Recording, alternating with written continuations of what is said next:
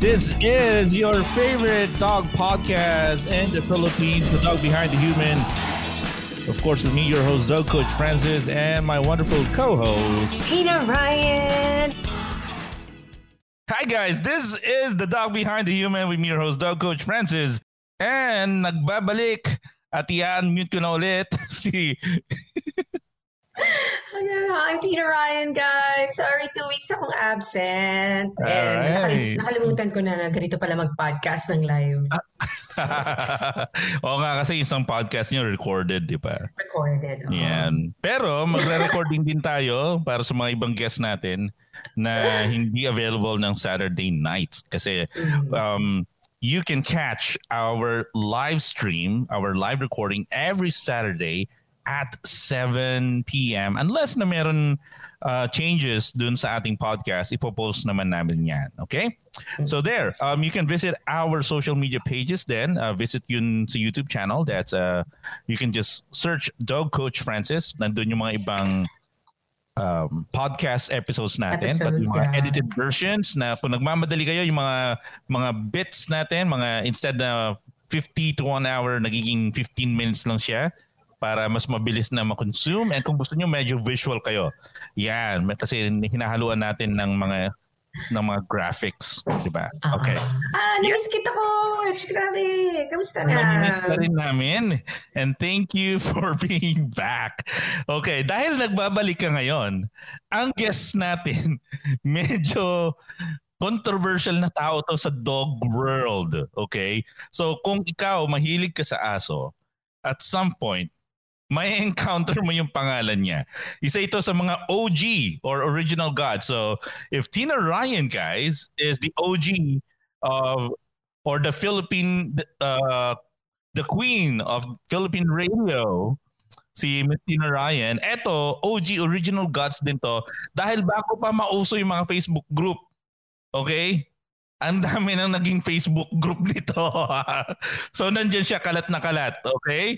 So, marami kaming naging kaibigan at marami din kaming nakaaway. So, wow. Ganun ka-controversial to. So, and without further ado, let's bring into the show, Mr. Dackie. Dackie, bro, welcome to the Dog Behind the Human. Dackie, hi! Ay, thank you for inviting me. Kamusta Ang ganda naman na? introduction mo. Talaga, bro. Ganyan talaga kami dito, syempre. Diba? So, Dog Behind the Human, this is produced by Siri Media Productions, by the way. Alright, so, Dackie, sisimulan lang muna natin sa ating word of the day. And our word of the day is behaviorism. Ano ba ang behaviorism? So, Tina, what is behaviorism? Behaviorism is a branch of psychology that advocates the issue of experimental procedures to study and modify observable behavior or responses in relation to stimuli. Ayan. So, medyo, ano ba yan? Ano yun? Alright. So, in dog language. So, sa aso kasi, sa dog psychology, actually hindi lang naman sa dog psychology, in all behaviors, sabi nga ni Pavlov at saka yung behaviorism talaga si B.F. Skinner talaga nagpasikat niyan. So he picked up the work of Ivan Pavlov. Tapos dun sa behaviorism, ang binabantayan natin dyan is ano yung experience ng tao, ano yung experience ng hayop. So nagsimula yan dun sa mga rats, tapos eventually pigeons. Ginawa din yan dun sa mga sa dogs muna, si Ivan Pavlov, pero classical condition yung ginawa niya. Tapos doon sa behaviorism na ginawa ni B.F. Skinner ng Harvard to ha, nag-experiment siya sa mga daga at saka sa mga pigeons. Okay? And then yun ang inadapt natin sa dog training na, pag nare-reward pala yung behavior, nag-i-increase tong ganitong behavior. Pag napapunish, bumababa. Tapos naging mas complicated siya. And we know more about human psychology because of behaviorism. Ayan. Dati, bago pa mauso mga iba-ibang theory ng psychology, behaviorism, yun na yun. Parang yun yung maraming sinusundan. Pero syempre ngayon, mas marami ng theory. Yan. So that's our word of the day, behaviorism. Okay? And now, eto na. So, kakamustahin natin si Dackie. Dackie, kamusta bro? Nakilala ko si Dackie. Oo nga, Yung sige nga. mga ano pa yan, mga panahon, yung mga pinakaunang dog group sa Pilipinas na napakalaki. So, PDO. Okay? So, isa siya doon sa What mga does, admin doon. what Ang does ibig sabihin doon, PDO mean? dalawa yun, Dackie, di ba? Ano yun? Sige, ikaw Dalawa na lang lang mag-refresh ng nung memory ko. yung nauso ang Facebook group, dati pages ang nauna sa Facebook. And then biglang nag-upgrade ang Facebook, naging groups na. Pwede na mag-groups. Ngayon, sa dog groups, may dalawang grupo kagad. Ito yung Philippine Dog Owners saka itong Dog Breeds and Breeders. Doon nagsimula yung dalawang dog groups. Ngayon makikita mo ang dami na. Actually, before that, makikita mo lang sila sa sa webpage ng Philippine something like Philippine Society, Dog Society or Pet Society, PPS, parang ganon. And then, nung nauso na yung Facebook, doon na, biglang I'm the first, doon sa DBB, tingin ko nasa first 500, naging member na ako. Doon sa PDO, first 300, naging member ako, and then naging admin ako doon. Doon na nagsimula, dahil maraming hindi nagtatama-tama ang mga idea, biglang may yung mga skalawag. Isa ako sa mga skalawag noon. So bumuo ako ng mga grupo-grupo na. Doon na nanganak yung mga dog groups, tapos yung mga cats and everything. When you say nanganak, today, how many dog groups do you think we have in the country? Pilipinas alone wala ko, pero latest update ko niya noong 2018, meron ng at least more than I think kung mali ako siguro mga nasa 500 something. 500? Wait, is that a good thing? Ganon kadami? Ganon, hindi pa ganon si Facebook, hindi pa siya masyadong mahigpit sa sa pag-create ng mga groups. Kasi even mga adult group meron dati. Okay? So now ngayon na naghihigpit na siya, wala na lost track na ako kung ilan na kasi naghihigpit na, lalo na yung mga dog selling and anything about animals posted, so nawala na. So iba na lang yung exist. Yung iba tinamad na tumanda na rin yung mga nawala yung passion sa aso, parang naka-hanging na lang. Pero nag-exist pa rin, pero hanging pa lang. Marami na nag-close down din. Dackie, madami bang drama dyan sa mga dog groups na? Nako. Kumpleto. Kung ano napapanood mo sa pelikula, ganun din. Meron drama, may comedy, may action, may nakaranas kami ng alam ni Dog, coach yan. Kasi dati lang yan, watch mode lang yan. Nagkakahamunan pa kung saan magkikita. Tapos, even nagkakasiraan ng pamilya and career. Wow. Dahil sa point aso. Yes, and dumarating sa point, meron na rin mga cases like pumapasok talaga sa legal. Oh my gosh. Ang lupit libel case. Ganun kalupit ang dog. Siraan kasi talaga, di ba? Correct. So, ito yun ito yun parang golden years ng dog boom sa Pilipinas. As in talagang hindi pa accepted yung aso sa loob ng bahay. Meron ng mga nag-aalaga, pero it is nowhere near the status or the love. For the dogs now. Wala pang, ito yung mga panahon na walang pet insurance pa, yung mga vet clinics, iilan lang, wala nga gustong mag-vet Correct. Ngayon,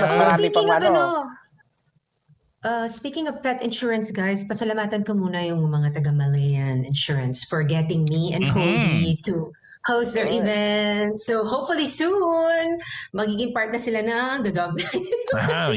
Dog Behind the Human, may podcast. May podcast kami. Bacanaman. Yun. So thank you everyone at Malayan Insurance. So, nung dun sa mga pasimula pa lang tong mga dog groups na to, 'di ba, ang uso nun is mga pack walk. Ito yung mga uso nun dati, Tina.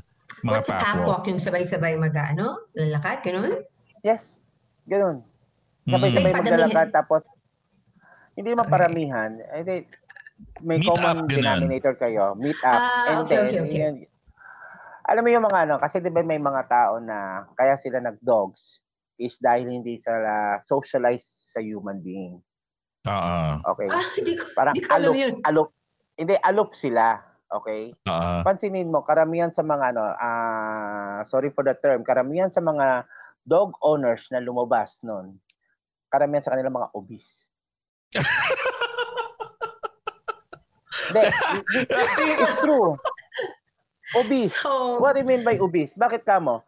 Lalo na yung mga may mga chihuahua, tapos may mga shih tzu, mga toy dogs, nilalabas nila because para pakiramdam ko lang yung pakiramdam nila, they were not ayaw nila lumabas sa society because yung may feeling of rejection sila, tapos kailangan nila ng sense of belongingness.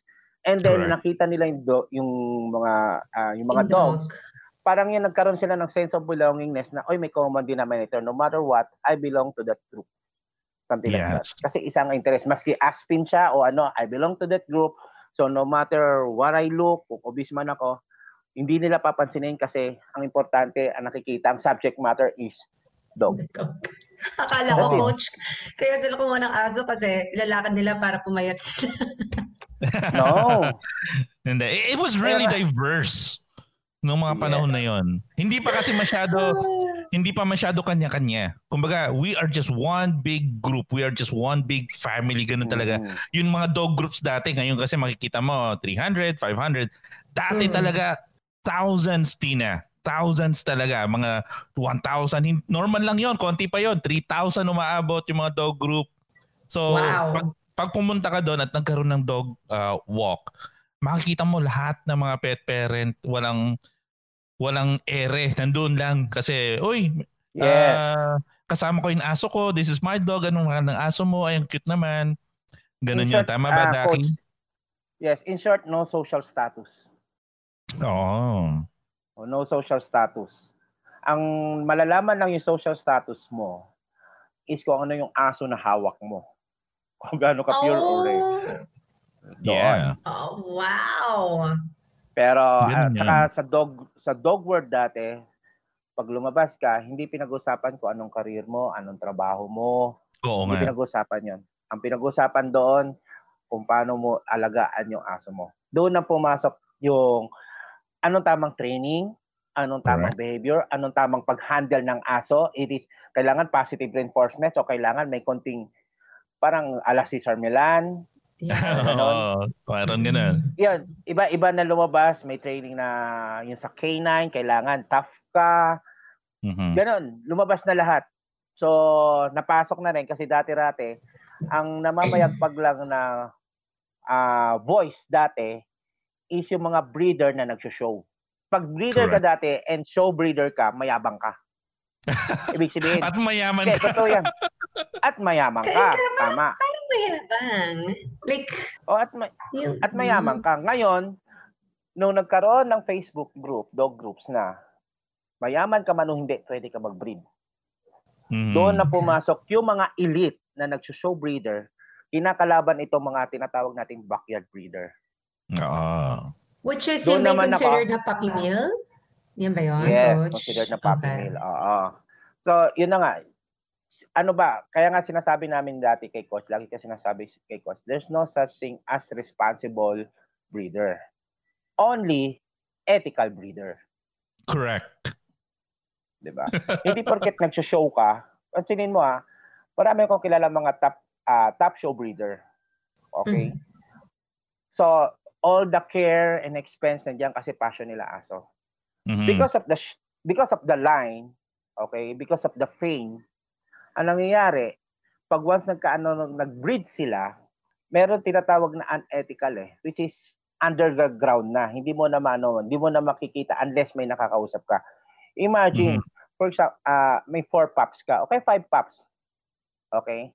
And then, itong 3 is pasok sa markings, pasok sa standard and show quality. Okay. These 2 is run. You know what will they do? The extreme breeder? What? Itong 2, ikakal nila. I'm sorry? Ikakal. Ano daw yung kal? Ikakal nila yung ibig sabihin ikakal, hindi nila alagaan, they will put this into to sleep. Oh Why? Dispose. Mas maganda. Alam mo bakit? Kasi they don't want na masabihan yung linya nila na nagpo-produce ng rant or ng fault. Mhm. But di ba lagi namang may rant sa litter? Oo. Yes. Doon na nga pumasok yung mga backyard breeder. Doon na pumapasok yung mga dati ang idea is pag once nag-breed ka, para kang mayroong mamahaling kotse na kailangan kung ipapagawa mo sa kasa. Mhm. Okay? Ngayon kasi, during those time, meron kang mamahaling kotse, inaano nila, pinupuntirya nila, meron kang mamahaling kotse, bakit mo ipapagawa sa Shell o kaya sa ordinaryong talyer? So what's the point? Yun ang sinasabi ng mga elite breeder. Okay? Pero kung imaginein mo, which is kasi may bad side and negative side eh. Tama naman minsan yung mga elite breeder, yung mga show breeder. Kasi sila yung nagkakandahirap o gumagastos para lang pumasok sa standard lahat ng breed nila. Itong mga backyard breeder, they don't care about the standard. Makikihitch lang sila sa presyo nito mga show breeder. And then kung ano presyo nila, yun din ipe-presyo nito mga backyard breeder. So it just all economics. Oh, it's not fair. So, sino ba yung natulfo? Welcome to the dog world. Sino ba yung natulfo na... Yun ano ba yung Marvelous? Sorry, ano yun? Yun yata yun, yun ba yung yung nag-aircraft? Yung natulfo? Hindi, yun allegedly, okay? Allegedly, import yung aso. Oo. Import yung aso, pero local bred. No papers. Ay, bago matulfo yon, may mga practices na ganyan. Oo. Hindi na isa rin bago ako sa mga fault. Isa na rin ako sa mga fault na yan eh. Alam mo bakit? Meron nagtanong sa akin dating na ganyan. Tinuruan ko. Which is legal Pero like, paano mo tinuruan? Okay, first and foremost, ano yung tanong? Okay. Kasi natulpo siya, bakit binibenta niya yung aso niya, which is island-born, pero bakit binibenta niya as imported dog? That's the issue. Correct, yeah. Oh. Pwede yun. But isn't that illegal? Ano lang yan eh. Wala namang illegal sa illegal unethical. It's unethical. Hindi ko naman nasasabi yung unethical, pero yung tinatawag natin ng tawag dito, dapat maging transparent ka. Okay? Kung bakit gano'n. Kasi kung ini-insist mo na imported yan, pwedeng totoo, pwedeng hindi. Dalawang case coach eh. Correct. Bakit kamo? Both parents are imported. Correct. Okay? Hindi mo pina-register sa PCCI, and then you live here in the Philippines, okay? Pina-register mo yung litter abroad, then pinadala sa'yo ng abroad yung papers, that is imported. Correct. So, pwedeng legal, pwedeng illegal. Pero kasi, di ba? That is imported kasi pina-register mo yung papers mo, that is a pure breed, pina-register mo abroad. So, ang lalabas sa papel mo, which is not local, which is not a local association here, canine association here, lalabas sa aso mo, imported. But, in reality, that is an island-born. Pero, parehas pa rin eh. Imported pa rin siya eh. So, what makes it imported? What makes it local, di ba? So, depende. So, it's all about the pricing eh. Yes. Yun yung ganon. So isa yan dun sa mga nagiging issues dun sa dog world na sa pagbibreed, no? Pero i-backtrack ko lang ng kaunti yung history nitong si Dackie. Pag naglalakad dito, okay, ng mga aso niya or kung ipipresent niya ang kanyang mga aso, Tina, okay, magugulat ka kasi bago pa mauso yung mga higanteng aso na meron tayo ngayon sa Pilipinas. Kiniklaim nilang giant, Dackie, bago pa yun. Bago pa mauso yung giant poodle ngayon, na uso nga siya ngayon, di ba Dackie? Uso siya ngayon eh. Yes. Bago pa mauso yun, ang ini-import nila Dackie, tsaka ng ilang nating mga kaibigan na nakilala through Dackie is yun mga Alaskan Malamute, yun mga Caucasian of Charka, at kung ano-ano malalaking aso pa. Siya yung mga unang nagdala tapos napansin ng mga ibang Pilipino, uy, pwede pala yun. Ako rin mag-i-import na nga rin ako. Yes. Nakapagdala ka na ba ng Great Pyrenees dito? Meron ako nakita pero hindi siya impressive eh. The thing with Great Pyrenees is full year round, heavy shredder siya. Mas heavy shredder pa siya kaysa sa Siberian Husky and Alaskan Malamute. Oh! Wow! Yes. Wow! Wow! Okay. So kung kaya mo i-handle yon, why not? So you're obviously a dog lover, Dackie. At ang dami mo nang nadalang aso dito, as coaches have mentioned. Anong pinaka-favorite mong breed so far? Yung talagang hindi pwedeng mawala sa pack mo. Caucasian of Charka. Dalawa sila. And Alaskan Malamute. I don't even know what does she look like. You have to Google it. Google mo. Tingnan natin. Caucasian of Charka. Also known as a Caucasian Shepherd. Ako ang first breeder sa Pilipinas. My gosh, ang laki naman nito. Ano to, nasa 150 pounds? 110 kilos yung pinaka-ano ko, mabigat. My gosh! 110 kilos times 2.2.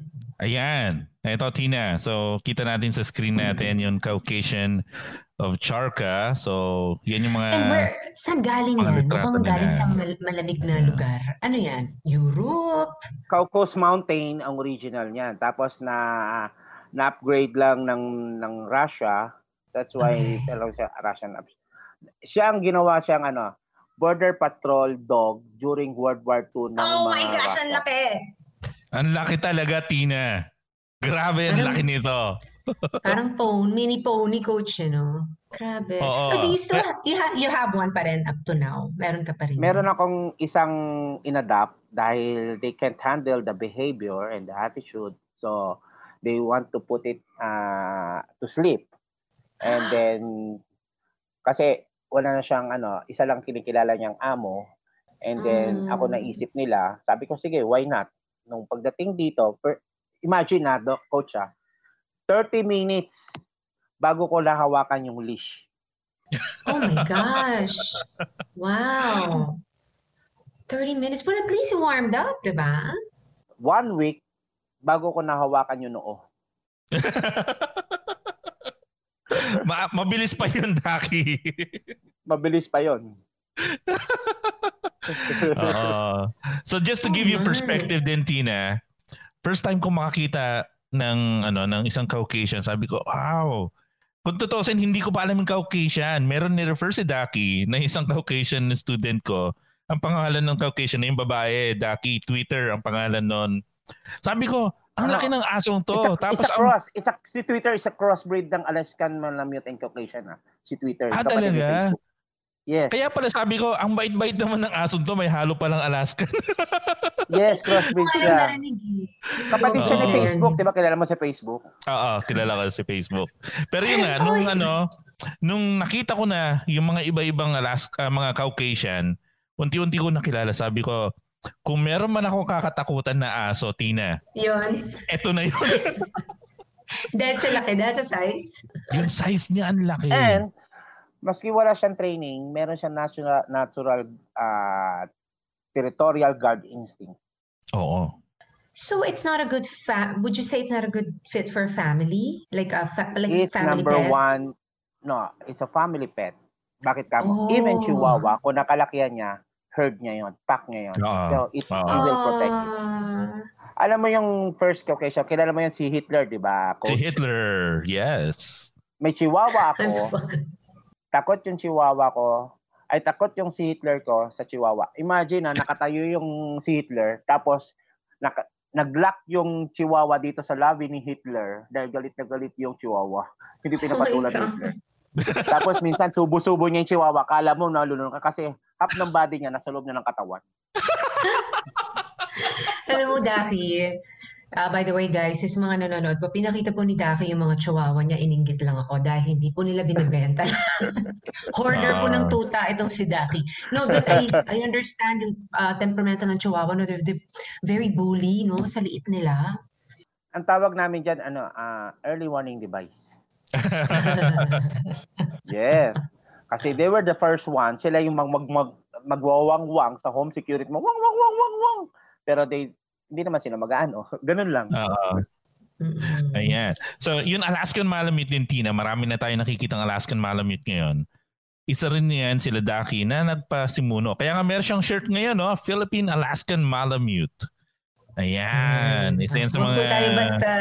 Wag po tayo basta magkiklaim na tayo ang nagdala, no? Nang walang proof. Gano'n. Hindi naman ako nagdala. Yung Caucasian of Charka, hindi naman ako. Mayroon nang nauna dito. Pero ako ang the first one na nag-walk into social place ng Caucasian. And the first to breed here in the Philippines. Pagkakalam ko kasi may mga nauna na may Caucasian but they can't breed it because of the temperament. And then pangalawa, because of the behavior. And pangalawa, ayaw nilang i-socialize o ilabas sa public because natatakot sila na, because of the guarding instinct, matatakot sila na makagat, yes. Ako, first na exposure ko sa Caucasian ko is Quezon City Circle. Wow. Tapos, papadalas na ako sa High Street. Oo, sa High Street. And imagine yung Caucasian of Charka ko, marami pa nagpapapicture nun. Tama. So, paano mo na-train to na hindi maging, ano ba yun, matapang, di ba, Coach? Kasi yun yung natural, nila, guard dogs Oo. Mm-hmm. Anong ginawa mo? Isa lang naman lagi ko sinasabi. Dogs only follows what you want. Ganun lang yun. And then, pag sa mga tough dog na ganyan, okay, kailangan mas tough ka sa kanila. Mm-hmm. And then, katulad yan, yung sinasabi nga ni Coach tsaka ibang training, the positive energy and the negative energy, nasa leash yan, the more na kinakabahan ka, ang pakiramdam ng aso, kinakabahan ka para sa aso Pero yung aso mismo, na-absorb nila yung energy, no, Coach? kinakabahan ka kasi baka makadiscrash yung aso mo. Okay? Ang pag-receive naman ng aso regarding sa energy na yan is threaten ka, kaya kailangan protektahan ka nila. Correct. Yan na yun. So sisipa na ngayon yung guarding instinct niya. Nako, yung sinabi ko kanina, Tina, na parang nakakatakot. Matatakot ka kung hindi ka niya kilala at hindi ka member ng pack niya. Pero kung ikaw ay kinilala niyang family niya, ang lambing ng mga to. Malambing sila, no? And gentle naman. Pero yung nga, pag nasa labas na, dapat confident ka. Kasi pag naramdaman niyang na-stress na ang kanyang handler, baka sumipa yung kanyang guarding instinct. Yun yung nakakatakot. Oo. Wow. At hindi mo dadaanan sa sa dahas ang Caucasian. Subukan mong suotan ng prong o kuryentehin yan. Pag napikon sa iyo. Naalala mo, Coach, yung sa High Street, I think nagkita tayo doon. Di ba, ang dala kong may dalawa ang choker ko, saka dalawa ang tali na hawak ko na tao. Kasi kaya niyang i-drag ang isang tao sa weight niya na 100 kilos plus, di ba? Oh my gosh. Kilos. My God, that's twice my Alam ko tong kwentong to, Dackie, That's twice. Dalawa ko yun. Ano nangyari? Tawang-tawa to si Coach. Hindi, kasi ang aso ko, kilala ko, pag once may nakita siya, gusto ng aso ko, alam mo yung meet and greet nila, amuyan, di ba? Yes. So, katulad ng sinabi mo, mga toy dog, kung sino pa yung mga toy dog, sila pa yung matapang. Yung aso ko, magpapaamo yan. With my basta ako may hawak, basta masaway ko siya, magpapaamo yan. The thing sa mga ibang owner, yung mga aso nila, mas siga pa yung aso nila kaysa doon sa owner. Kumbaga, parang pinapasyal nila yung amo nila, hindi na sila Okay. Totoo naman di ba? Madami niya dito sa amin. Pinapasyal ng aso nila yung amo nila para makalabas naman yung amo nila. Okay? Ang nangyayari, ayaw magpaamoy. So, dinadrag ng Caucasian, yung handler ko, yung boy ko, dinadrag niya, gusto niya lang amuyin. Kasi makikipag-socialize nga eh. Ang nangyayari, itong mga chihuahua, itong mga shih tzu, galit sila dahil unsocialize nga sila. Ang nangyayari, lalayo sila. O yung aso mo, wag mo ilapit. Alam mo yung gano'n? Sa nararamdaman ng aso ko, hindi gusto ko lang makipagkaibigan. Bakit ayaw mo? Parang gano'n. Kaya minsan, 2 tao na minsan pinapahawak ko. Ayan. So, basta, ayun, pag kinilala mo yung Caucasian, and, at saka so, meron na ako na isang nakilala, ewan kung kanino nang galing breeder to, no? Nagpa-consult sa akin a few years back, probably it's more than 5 years already. Yung Caucasian niya, nakatira sila somewhere in Manila. Tapos, if I remember it right, meron siyang kwarto sa kanilang building kasi parang family building nila yan eh. Tapos nandun sila sa kwarto niya, doon niya pinalaki yung Caucasian, doon lang sa bahay, sa loob lang ng bahay sa kwarto niya.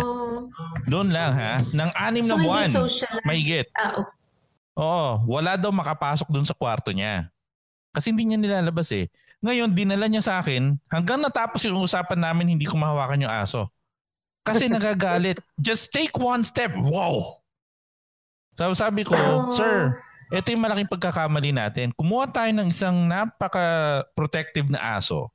Pero halos zero yung socialization. Kung meron ka mang gagawin sa isang ganong kalaking aso is sasanayin mo na siya habang baby pa siya. Kasi parang formative years yun, di ba, Coach? Yes. Ito problema ko sa nakikitang owner ng mga iba, Coach.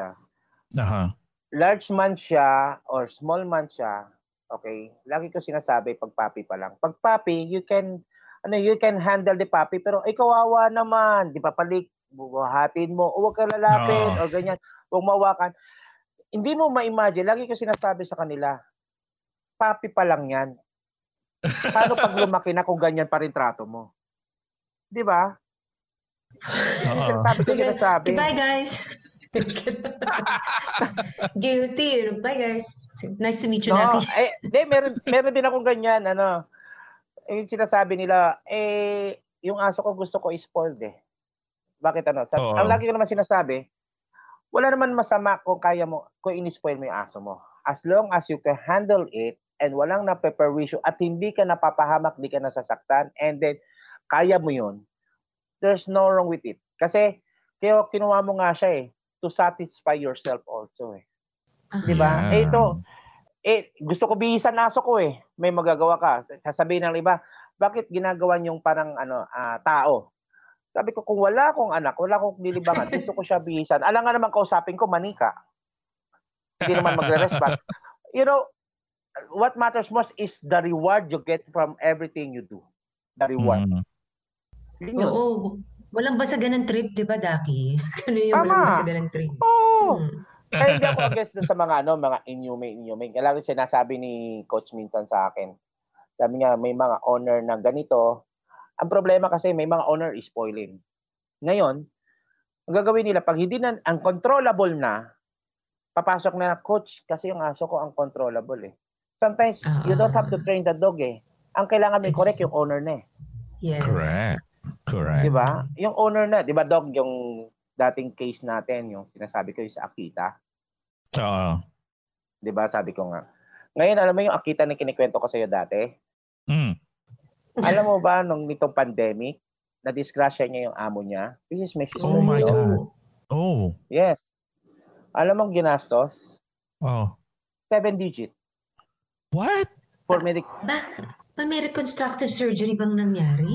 Ba't ang mahal? Oh my God. Oh my gosh. Hindi. Plus pandemic eh. Di ba? Siyempre, yung kada pasok, yung PPE. Yes.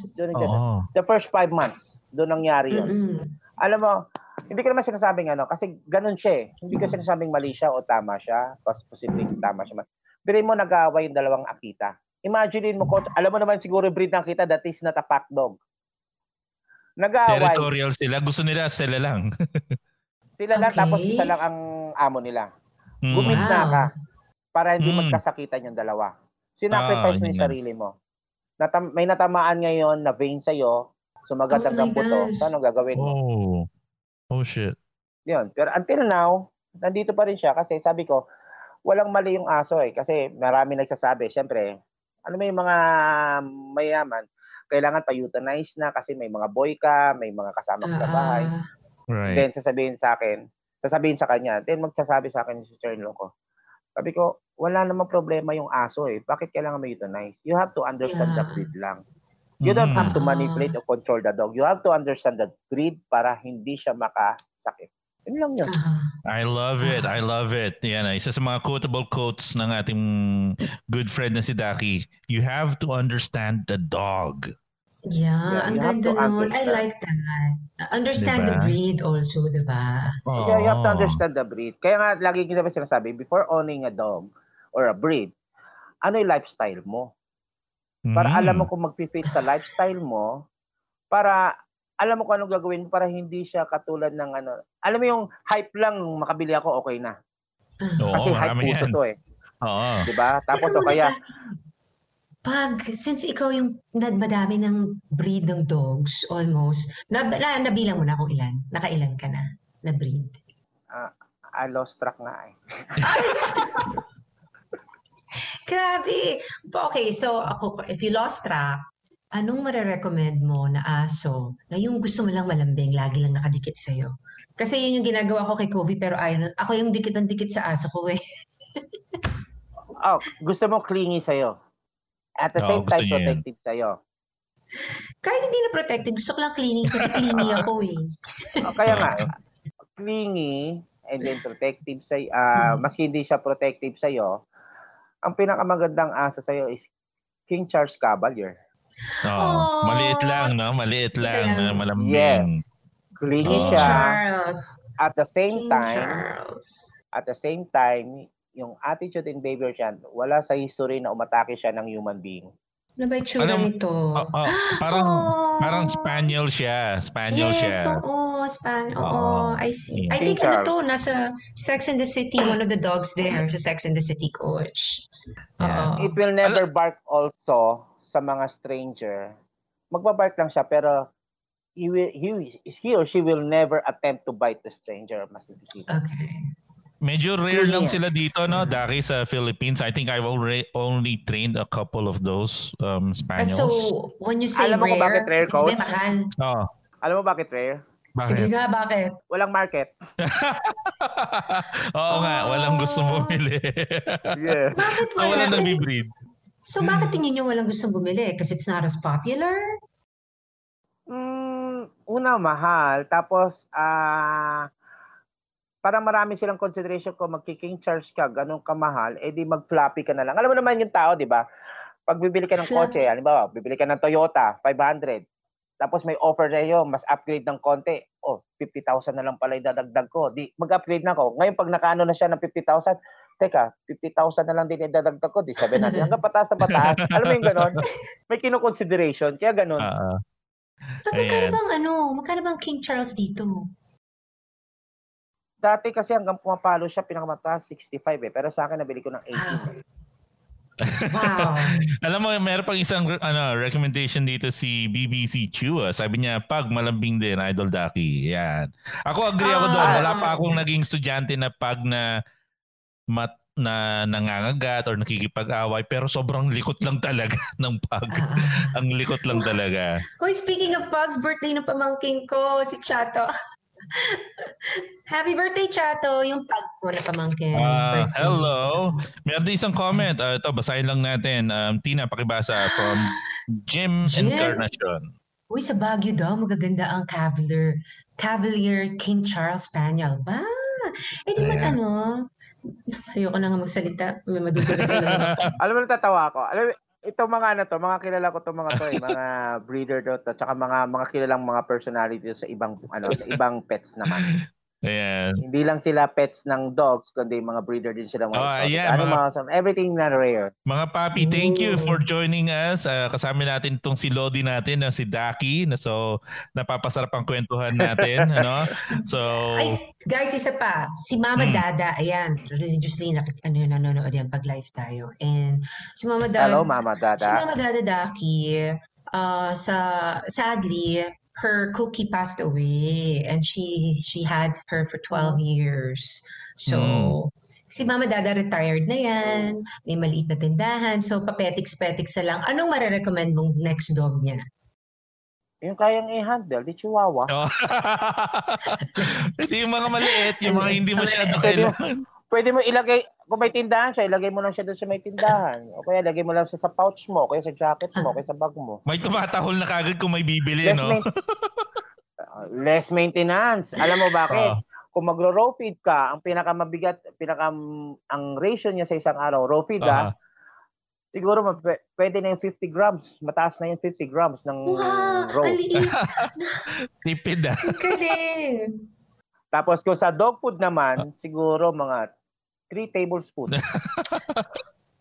Isang araw lang yun Pero ang chihuahua, i-watch out mo rin kasi ang ano niya. Ang chihuahua kasi may ano rin yan. Meron din mga common na sakit o na ano. Number 1 dyan is prone sila sa sugar deficiency. Oh. Tapos obesity.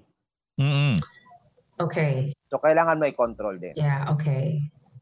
I-compare mo yun dun sa pinapakain mo dun sa chihuahua mo, Dackie. And then, how much naman yung pinapakain mo sa Alaskan Malamute mo or dun sa Caucasian mo? Sa Alaskan Malamute, kung ang weight niya nasa 35, siguro 35 mga kilos, more than a kilo. More than a kilo. Kung weight niya, ang mga standard na yun. Pero kung magwe-weight ng mga 100 kilos, siguro mga almost 2 kilos. Per meal ba yun? Pero hindi, coach. Yeah, per day lang yun. Per day naman. That is that. Yan ang tamang Yan ang tamang pagbibigay sa pagkain ng aso. 'Di ba? All brands ng dog food, yung kibbles pinag-usapan natin all brands may mga recommended dosage sila kung ilan lang ang dapat. But sometimes yung mga owner like us, alam ko si Tina ganyan ang ginagawa niya. For example, ang ratio niya sa isang araw is 1 cup lang. Dahil nakikita niya na bitin pa, dadagdagan niya. Kasi ang reason niya, kasi parang gutom pa siya, gusto pa niya. Correct! Tama? Pero lately, okay, aminin ko, coach. Inaano ko siya, dinadiet ko siya, Dackie. Pero minsan sa treats... Too much of everything. Hindi, kasi ganito all processed food, like kibbles, okay, ang nako-compromise naman dyan is yung kidney and liver. In a long run. Yeah. And if you really love your dog, gusto mo makasama siya up to 15 years, 18 years. Okay. Okay. Kung ano yung prescription or kung ano man yung tamang dosage lang na ibigay sa aso, it doesn't mean na bitin siya is kulang na sa nutrition. Hindi porket full siya is tama na yung nutrition. Okay. Ganun lang yun. Okay. Yeah. Pero kailangan kasi nakadepende sa energy level nila yan. You're saying na kibbles medyo okay. Ayoko. Ang pangit sabihin namang delikado.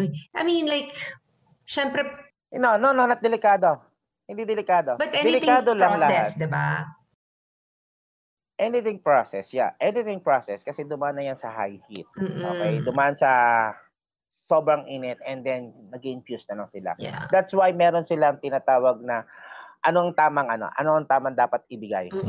Okay? Hindi ka pwedeng mag-exceed, hindi ka pwedeng magkulang kasi sinasabi nila din sa complete nutrition. But kibbles, okay? Sa akin lang kibbles is for the convenience ng owner para hindi masyado mag-prepare. Kung kaya mo naman mag-prepare, isa lang aso mo, dalawang aso mo, di pag-aralan mo na yung raw feeding. Yun ang gusto kong gusto kong ang tanong ko, coach, is pwede bang salitan, kunyari magro-raw ako next week tapos magkikibbles, pwede bang ganun? Dackie, what do you think? Ang mamomroblema digestive system mo kung nagkakaroon siya ng inconsistency sa pag-process ng pagkain. Kasi meron tayong tinatawag na oxidation. Okay? Anong gusto mong i-promote? Kasi 99% ng immune system ng aso is nakadepende sa gut bacteria mo. Internal organ. Okay? Ngayon, kung gusto mo naman siya i-alternate ng ganyan, mas maganda pa, katulad ng, which is ginagawa ko naman, tapos matagal na, tapos na-confirm ko na tama, kahit somehow tama. Hindi ako dog nutritionist hindi ako dog nutritionist more on experience and differently tapos iba't ibang ano. Kung magki-kibbles ka, lagyan mo na ng konting raw. Okay. Pwede. Para masanay. Tapos i-grind mo na lang yung kibbles mo para yung process ng digestion ng raw versus kibbles is magpantay pagdating sa digestive system. Gandang tip nun. Tandaan mo. Gandang tip yun. Hindi, kasi ang kibbles, lalagyan mo na siyang ng raw, di ba? Imagine mo yung kibbles, pag nilagay mo nga sa tubig, di ba, umaalsa pa siya. Yes. That is bloating. Pag nag-bloat siya, nag-oxygen, o hindi niya mautot, sorry for the term, or maibigay, ang mangyayari, magkakaroon siya ng gastrointestinal obstruction. Yes. Ano bang grinder maganda sa dog food? Anong grinder? Parang pangkape, ganun? Any grinder will do. Gusto mo, lagay mo sa plastic, tapos kuha ka ng martilyo, pakpak mo ganyan. Durugin mo daw. Old school. Yan. Ang gandang tip no, Dackie. So may natutunan tayong panibago. Batiin ko lang din muna yung suki natin, Tina, si Zybri Passion. Sabi niya, watching from Calveria, Cagayan Valley. Bata pa to, pero nakikinig at nanonood na ng The Dog Behind the Human. So syempre sinasabi niya, ayan, fan ka ata. Sabi niya, hi Ma'am Tina. Zybri, Ate Tina na lang.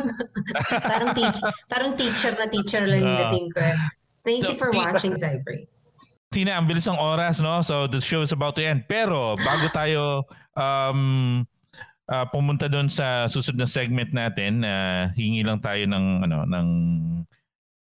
ipe-prepare lang muna natin yung Zoomies natin para kay Papi Dackie.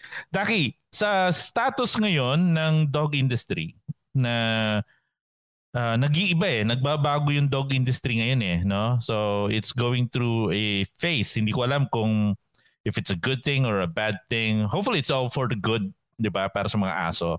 Ang dami ng animal welfare, ang daming mga nangyayari. Minsan nakaka-overwhelm na rin, no? Pero in your perspective, where are we headed?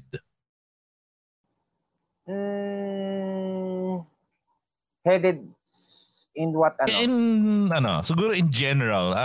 Ano ba 'yung napapansin mo siguro sa pag-aalaga ng aso sa ngayon? Darating na tayo sa punto na tayo na mismo nag-export ng aso. Oh? Wow. Yes. Oh, wow. Because tayo na, kasi kung nag-start yan since 2012. Ngayon, na-recognize na tayo sa mga shows kasi marami na tayong mga standard. And alam nila kasi sa Pilipinas, okay, sa akin lang, nakikita ko ang Pilipino kasi hindi mawala, bawat bahay, rural or urban, halos hindi mawala ang aso. Aspin man siya o pure breed. Okay? So hanggang ngayon, tuloy-tuloy pa rin yung yung pagtuturo or hindi pagtuturo pala hindi pagtuturo. Ang I don't want to use the term na teaching. Sharing of the benefits, or advantage of having a dog. And sharing kung anong advantage ng ginagawa mo, practices mo, na pwedeng ma-admire yung ibang tao sa practices mo. Wow, okay. Wow. So that is amazing na doon na tayo papunta, no? Pero I would have to agree, no? So hindi naman malayong mangyari kasi sa ngayon din yun, mas marami na ngayon ang conscious sa pag-alaga ng aso. Siguro nandyan na nga, no? Lahat online na kasi. So ang bilis na ng exchange ng information. Pero may negative dyan. May setback doon, coach. Sige. Doon ang headed natin, no? Pero the process, kasi hindi ko alam, is because of dahil mas nagtitake advantage sila because hype ngayon ang aso. At the same time, hype, marami bumibili. And at the same time, merong mga newcomers na because it is hype, ngayon pagkakitaan nila because hype nga. Oo. It always falls down to economics eh. Meron akong kakilala. I-mention na yan. Ako marami akong kakilala. Ang dami. I-mention na yan. Alam ba ni Dackie, Coach? Oo. Alam niya? Alin? Yung ano? Teka, ano ba yun? Yung ano? Sabihin mo mamaya, off the air. Oo. Okay. Pero ito, siguro bago tayo pumunta doon sa susunod na segment natin, Dackie, which is the Zoomies. Lately, gumagawa ako ng mga YouTube videos, mga reaction videos, doon sa mga vlogger na pumupunta doon sa mga bentahan ng mga aso na alam nating is mura. At alam din natin kung paano nangyayari yon, paano ginagawa, paano yung kalakaran, kung naalagaan ba yung mga aso. Sabihin na natin, no? Yes. So yung mga isang pwesto doon sa Maynila, alam natin yan. Also known as Tarangke. Oo. Meron doon sa may Pasig. Meron dyan sa Pasay. Meron pa yung mga iba-ibang lugar sa may Bulacan, sa Tagaytay. Maraming mga aso, no? Sa kalsada meron pa sa Bulacan, sa Malolos, sa Palit. So, anong palagay mo? Ikaw ba, anong masasabi mo tungkol dun sa mga ganon? You can't control sa mga bagay na ganyan eh kasi may law naman tayo. Okay? You can't control kung gaano kabilis or lumalaganap. You cannot control it eh. Okay? But the thing is, people like you, people like na mayroon nagtuturo or may nag-inspire sa mga aso paano alagaan, like the mga animal welfare. The thing is, instead na ma-accelerate yung ganong market, because of mga association na ganyan, mga voluntary, is nadidelay. It keeps on moving onwards, but at least yung mga organization, association na ganyan, nadidelay. Hindi siya ganun karapid. Yes. No? That's the good thing. Diba? At least may, kahit paano na-slow down. Hindi mo mapastop. Yeah. At least you have to slow down. I love it. Hopefully, maybe disappear na lang. Yes. Diba? At sana mabawasan. So you cannot put an end to that eh. You cannot put an end to that eh. Kasalanan ng Amerika din yan eh. Yung nagkaroon ng ng poverty or ng economic sa fall down sa Amerika eh. Imagine mo, coach yung Puppy Miller, in-encourage yung mga tao na mag-meal ng aso dahil yun ang tawag dito. Doon mas mabilis kumita para makabawi ang economics ng Amerika. I didn't know. Hindi tumagal ng 1 year, merong law na ganyan. Biglang inano sila ng animal welfare activist. So na ito. Sa China naman, hindi ko naman masisi kung bakit kinakain ng aso or pinapakain ng mga iba't ibang animals. Alam mo bakit? Alam naman natin sila may largest population eh. Ano yung papakain ng gobyerno sa kanila? Ngayon pa lang naman sila nagbo-boom. So, walang magawa ang gobyerno, gagawa ang paraan ng tao. To survive. Parang ano yun eh. Di ba? Survive, adapt, or die. Okay. That's some wise words from Dackie. Okay. Totoo nga naman. Yeah. All right. Sige. Tina, kilalanin pa natin ng kaunti ang ating good friend na si Dackie. Ang tagal din namin nag-usap. So, taon din. Layo mo na kasi. Oo, nung huling beses kami nag-usap. Pero again, parang kahapon lang kami nagkita. So, sarap talagang kausap si Dackie. Teka lang, coach, isang question na lang. Ilan ang dogs mo ngayon, Dackie, sa bahay? Dito sa bahay, alone. Meron, ilan aso natin dito? Siguro nasa 15, ano? Oh my gosh!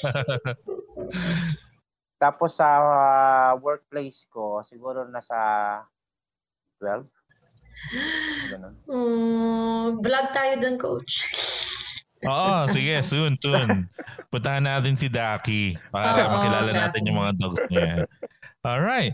Sige, Dackie, sunod tayo sa Zoomies Round. Okay, for the Zoomies Round, Dackie, all you have to do is answer the following questions. Mga simple questions lang to. The best way you can and mabilisan lang, okay? Okay. So, Tina. First question, Dackie, favorite silog meal? Kapsilog. Beer or whiskey? Beer. What should be the national dog? Aspin. Does size matter? Aso to aso. Their size matter, yes. Syempre. When Okay. you were younger, what did you want to be when you grow up? Astronaut. Whoa. What is one thing that annoys you the most? Liars. Oh. Even though you know the truth. Parehas tayo, Daki.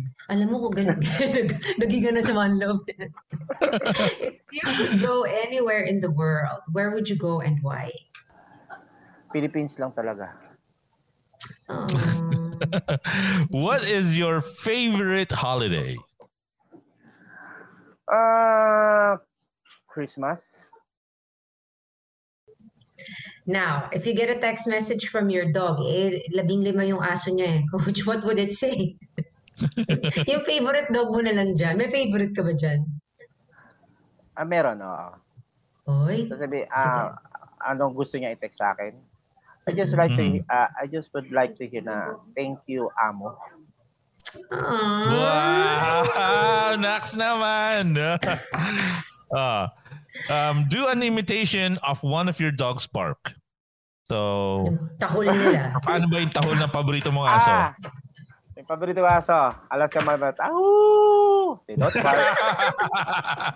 Siyempre. Now, Daki, if you could borrow one of your dog's qualities, what would it be? Loyalty. Naman. Talaga. Daki, this is the final question naman. And alam mo yun, sa dami na ng mga naging aso mo, di ba? And ang dami na natin nakilalang mga aso. Pero para sa'yo, sino yung nag-iisang aso na yun na nagbigay ng inspirasyon sa'yo or malaki yung impact? So Daki, who is the dog behind the human for you?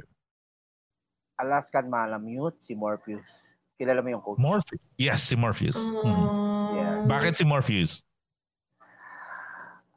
Parang ako lang din yan eh. Gentle, intimidating, tapos with style. All right. Wow. Okay. And that wraps up our episode of The Dog Behind the Human. Thank you so much, Dackie, for being on the show. Sana ma-invite ka namin ulit. Medyo naging maingat pa sa salita si Dackie. Tina, siguro sa susunod na Dackie, pag-invite natin sa kanya. baka naman baka yung susunod na litter ng chihuahua, sabihan mo naman ako kung di ka magtatago. Ayan. Any final words sa mga nakakakilala sa'yo sa dog industry, Dackie? Paano ka ba nila matatawagan or get in touch? Or nasan ka ba ngayon? Sa mga friends ko, sa mga hindi pa nakakilala sa akin, and then if you want to get to read yung mga experience ko sa pag-asa, lalo sa nutrition and behaviors, you can lagi ako madalas sa raw feeding community of the Philippines. Oh, so we talk about raw feeding, and doon itag nyo lang ako, makikita nyo ako pag yung mga past posts ko naman doon, kung nakikita nyo na medyo bastos ako, well, that's good talaga, lalo na pag tanga-kausap ko, mga ganun. No. So wala ko tinatago, what you see is what you get. Wag ka lang ayaw ko lang sa lahat yung marunong ka sa akin na alam ko naman tanga ka, o kaya kung matalino ka, and then i-share mo, pero yung questionin mo yung kakayahan ko, and then beat my experience first. Yun! Wag magmarunong, no? Yes. Yun. All right, well, we have to get out of here. Thank you, Coach. Thank you, Tina, talaga. Sige. Dackie, we hope to see you again. Mag-vlog kami sa inyo one day. So I can meet you. Yeah, no problem. All right, so that was another fun episode of The Dog Behind the Human, brought to you by Sierra Media Productions. Tina, did you enjoy? Wow, ayaw sa tanga. Hindi siya pakinggan over. Ay nako. Sige, Tina, let's get out of here. This has been Dog Coach Francis. Tina Ryan here. Saying keep healthy. Keep safe. And don't forget to pet your dog. We'll see you in the next episode. Bye, everyone.